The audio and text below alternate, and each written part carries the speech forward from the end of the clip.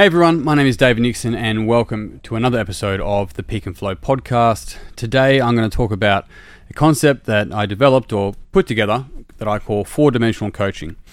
But before I do that, just a quick note. Recently, which if you've been listening to a little while, you would have heard me talk about a program that I run called Meet the Moment. It's a 6-month program that I run. It works in cohorts, so I sign up at the start of the year and there's going to be another sign up at the middle of the year. And it's only small groups that I allow in. The cohorts usually around 6 people, give or take. Now, given that, the whole program is designed to cover off mental, physical, social, and environmental and systemic health, sustainable health. It's looking at that in all areas and going, in what areas am I lacking and what areas can I improve on, and how do I ground my subjective way of being to understand what's the problem behind my problems that I'm experiencing. And those people come into this type of thing from two ends. One is from I'm more anxious than I'd like to be, I'm experiencing this pain that's clear for me, but I'm not sure how to get out of it, and I want to really step into my potential that way. Whereas people may come into this program going, I know that I'm capable of more and I'm just not sure what's holding me back from really giving myself permission to lean into my full mind, body and beyond potential. This program's designed to do that. It delivers it from small group coaching and lessons online over the 6 months to one-on-one developmental coaching, to access to a retreat, access to online training or in-person training, physical training, and support with all that nature, plus much, much more. If you're interested, unfortunately, I did have one person have to pull out at a very early stage. We've only just started. So for this next week, I'll open up one spot for someone who and ahed maybe, if you're there, if you thought about doing it, or maybe this is the first time you've heard about doing it, but you're ready to make a change and you want to be in the right support group with the right support people, reach out. This is going out on the 6th of February 2024. I'll shut it off at the end of this week, Friday, Saturday. So if you're interested, reach out. It's the last chance until middle of the year, and even then I've got a bub due middle of the year, so I've got to make sure I've got a decision around what time and capacity I have then as well. So don't hesitate, don't sit on the fence, make a decision, change your life. Given all that, shall we get into it? So four-dimensional coaching. One of the key things that I've seen over 20 years working in the fitness and health space and working with people in general and maturing myself is twofold from a client perspective and from a coach perspective. Is people don't grow through ages, they grow through stages. And those stages are also contextually dependent upon different areas of living and life. So some people can be at a later stage of development, a greater perspective when it comes to systems, but an earlier stage of development when it comes to understanding self, and vice versa. And so one of the beautiful things of understanding that is looking at, for trainers and coaches, well, how do they grow through stages? How do they grow through the stages of being a fitness trainer / coach? And I've put together over the years, from observation of self, observation of other trainers coming through, observation from clients and work from clients, that there's different dimensions to coaching. And so as we move through these stages, we start to add more dimensions to our coaching. And the whole goal for today is to go through and explain those as four-dimensional coaching is what I call it. And so where this comes from is not saying that a first dimension is better, is worse than a fourth dimension or anything like that at all. It's all context dependent. You move through these stages. Now, maybe you're not a fitness trainer or a coach. Maybe you can relate to this in your work and how people move through stages in your industry, career, maybe even in your skill set, if that's stay-at-home parent or whatever the case might be. It's going to be relatable across that. I'm grounding this in the context of coaching. So, shall we get into it? One of the key things that's probably worth considering first is, like, why is this actually even important? Well, it allows me as a business owner and as working with other coaches and trainers and gym businesses to go, this is the framework of development. And as we move through this framework, we gain a greater perspective, we gain a greater experience, because a 4D coach, a four-dimensional coach, they're not interested in being a good coach. They're interested in curiosity. They're interested in being an experienced coach. Earlier on, the individual may be more associated or infatuated with feedback. Am I doing good? How did you find the session? Yes, am I being motivating enough? All of those sort of things. The 4D coach with the experience doesn't care about any of that. They know that that's all on the client, not the coach. It's not a reflection of them necessarily. So, and in saying that, the other thing I just want to preface this with is that if somebody develops over time to become a 4D coach, it doesn't mean that the first dimension is not useful. So if I'm running a beach session with 100 people, this first dimension of simply instructing is going to be very, very important. However, I might have set up the whole session, program, how it runs, all the pre-coms from a 4D space and deliver it in a 1D space. So it's powerful knowing these frameworks and going, where am I at and what's the next step? So given that, let's start with 1D, the first dimension, which is simply I call it instruction. And so you can think of this as 4 different ways. It's really quite interesting. You've got insight, instruct, install, and integrate. You've also got know of, know about, relate with, and embody. And that also starts with us here going, first dimension of training, of coaching, is instructing. Not insight, it's instructing, because you're actually in the action of training someone. Whereas giving someone an insight's like being at a dinner party and someone asking a question about what you do, you give them an insight. Now they know of it. Whether they know about it or can start relate with it is they actually have to do something. You have to instruct them. So instruction is the first dimension, and it comes from a telling place. I'm going to tell you what to do. It's usually codependent, and so it will usually attract the type of individuals that need to be told what to do all the times. I don't come here to think, so to speak. So it's codependent in that space, and it's usually program-centric. And so, all right, everyone, this is a program. This is what everyone's going to do. And if you watch a boot camp, the program's the same for everyone. There's not crazy that many really adaptations, but also when we first come into the industry, we don't know that many adaptations. We don't know how to adjust many things at all. So everyone's going to start at this stage. How do I write a program, and how do I make sure people are moving through this program and not killing themselves, right? It literally is usually a program-centric approach and can often be seen as an all-or-nothing approach. It's usually quite black and white, right? And so where we start to see growth is when someone starts to bring a bit more flexibility, a bit more grey into their approach with instructing, but usually these are in larger groups. It's a bit different one-on-one, but usually these are in larger groups. And that's how the person may learn first to work with people within the fitness industry. First dimension, I'm going to tell you what to do. You're going to do it. It's relatively codependent. It's centered around this is what the program is.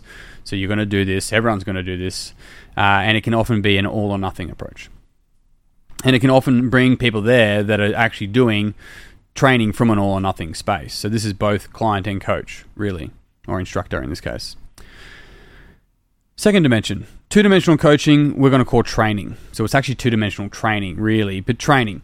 And training is, at its core, training is simply teaching a skill. It is helping somebody learn a particular skill. You're training a skill.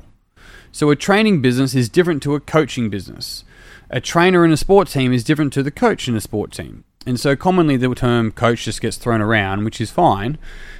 But at the same time, the question that's worth considering is that, is it actually coaching or is it simply just training? When I work on the gym floor, for the most part, I'm training skill. I'm training somebody how to develop a technique of something.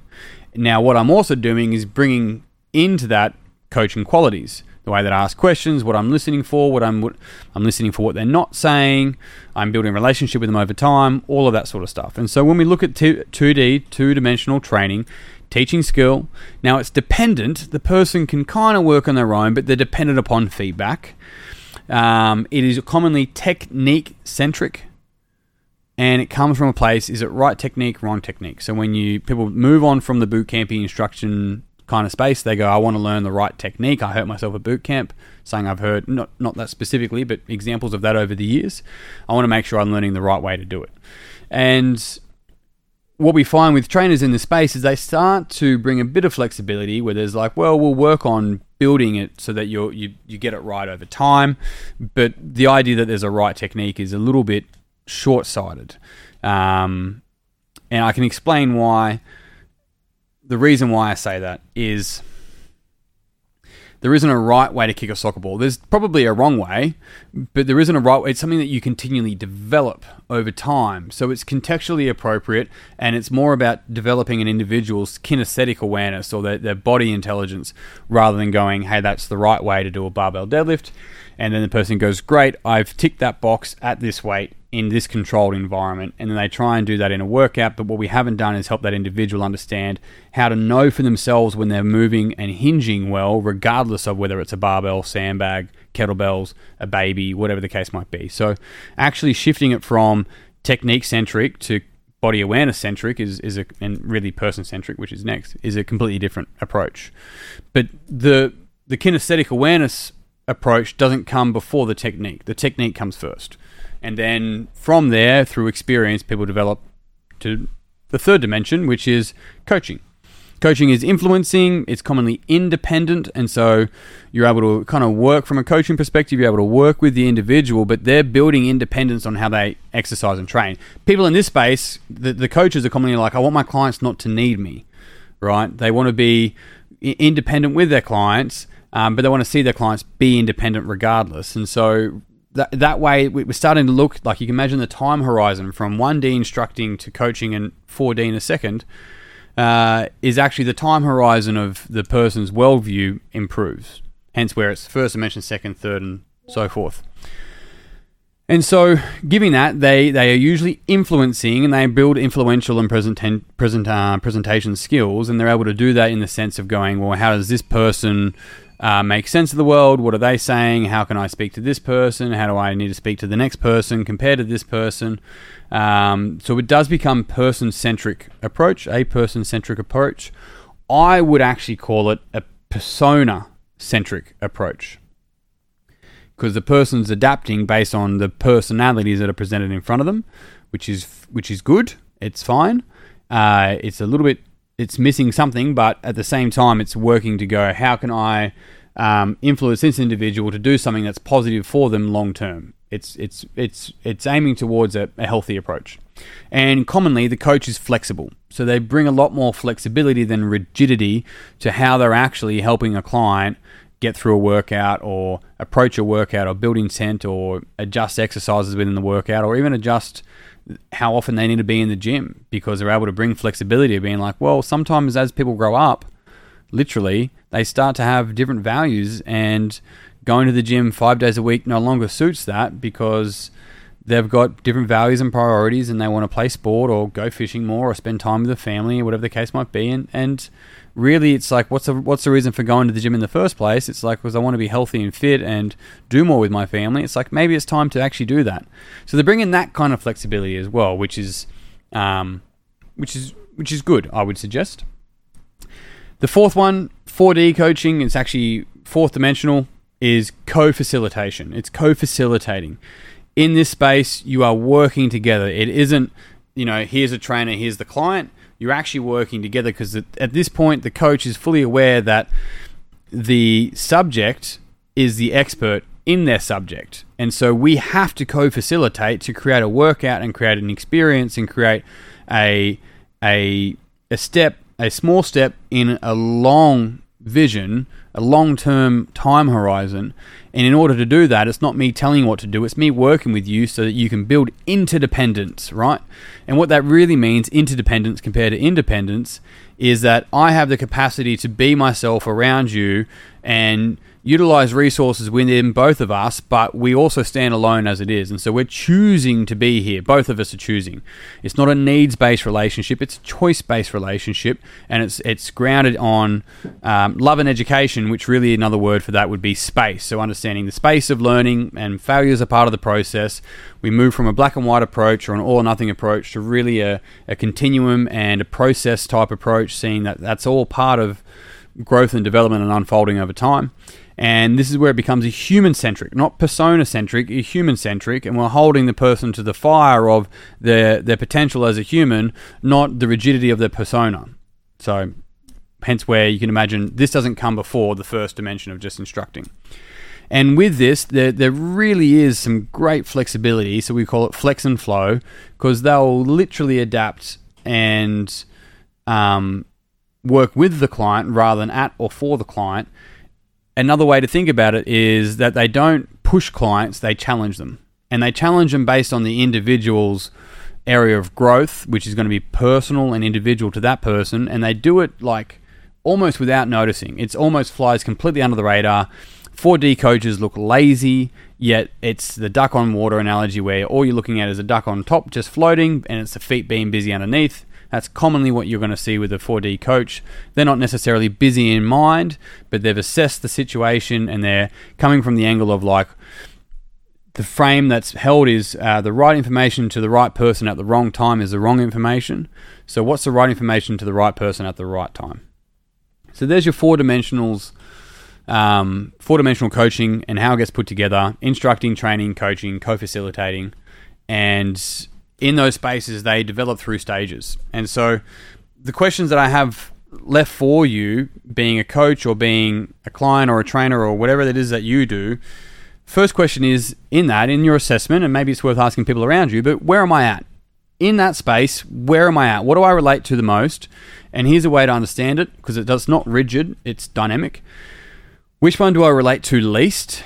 And it's probably the one before that. The other question I have for you is, where's the gap in my learning? What am I missing? Where's my gaps and what am I missing? Because that question allows you to start to see that your potential is in your blind spots. So what am I missing here? And then from there is whatever came up in that question is go learn that and integrate that into your body of work. Your potentials and your blind spots. And on that note, team, I'm done. Thank you very much for tuning in. If you enjoyed this podcast, it would mean the world to me if you'd pass it on to someone else. If you own a gym or work in the industry and you want to learn more about this, please reach out. I'd love to chat with you. I'd love to work with your team if that's the case. Even if you're not in the industry, I do this stuff with other corporate clients from construction through to schools and teachers and so forth. So it's a work that I love doing. If you're interested, reach out. But that's me done. I'm out. Until next time, peace and pizza. I'll see you soon.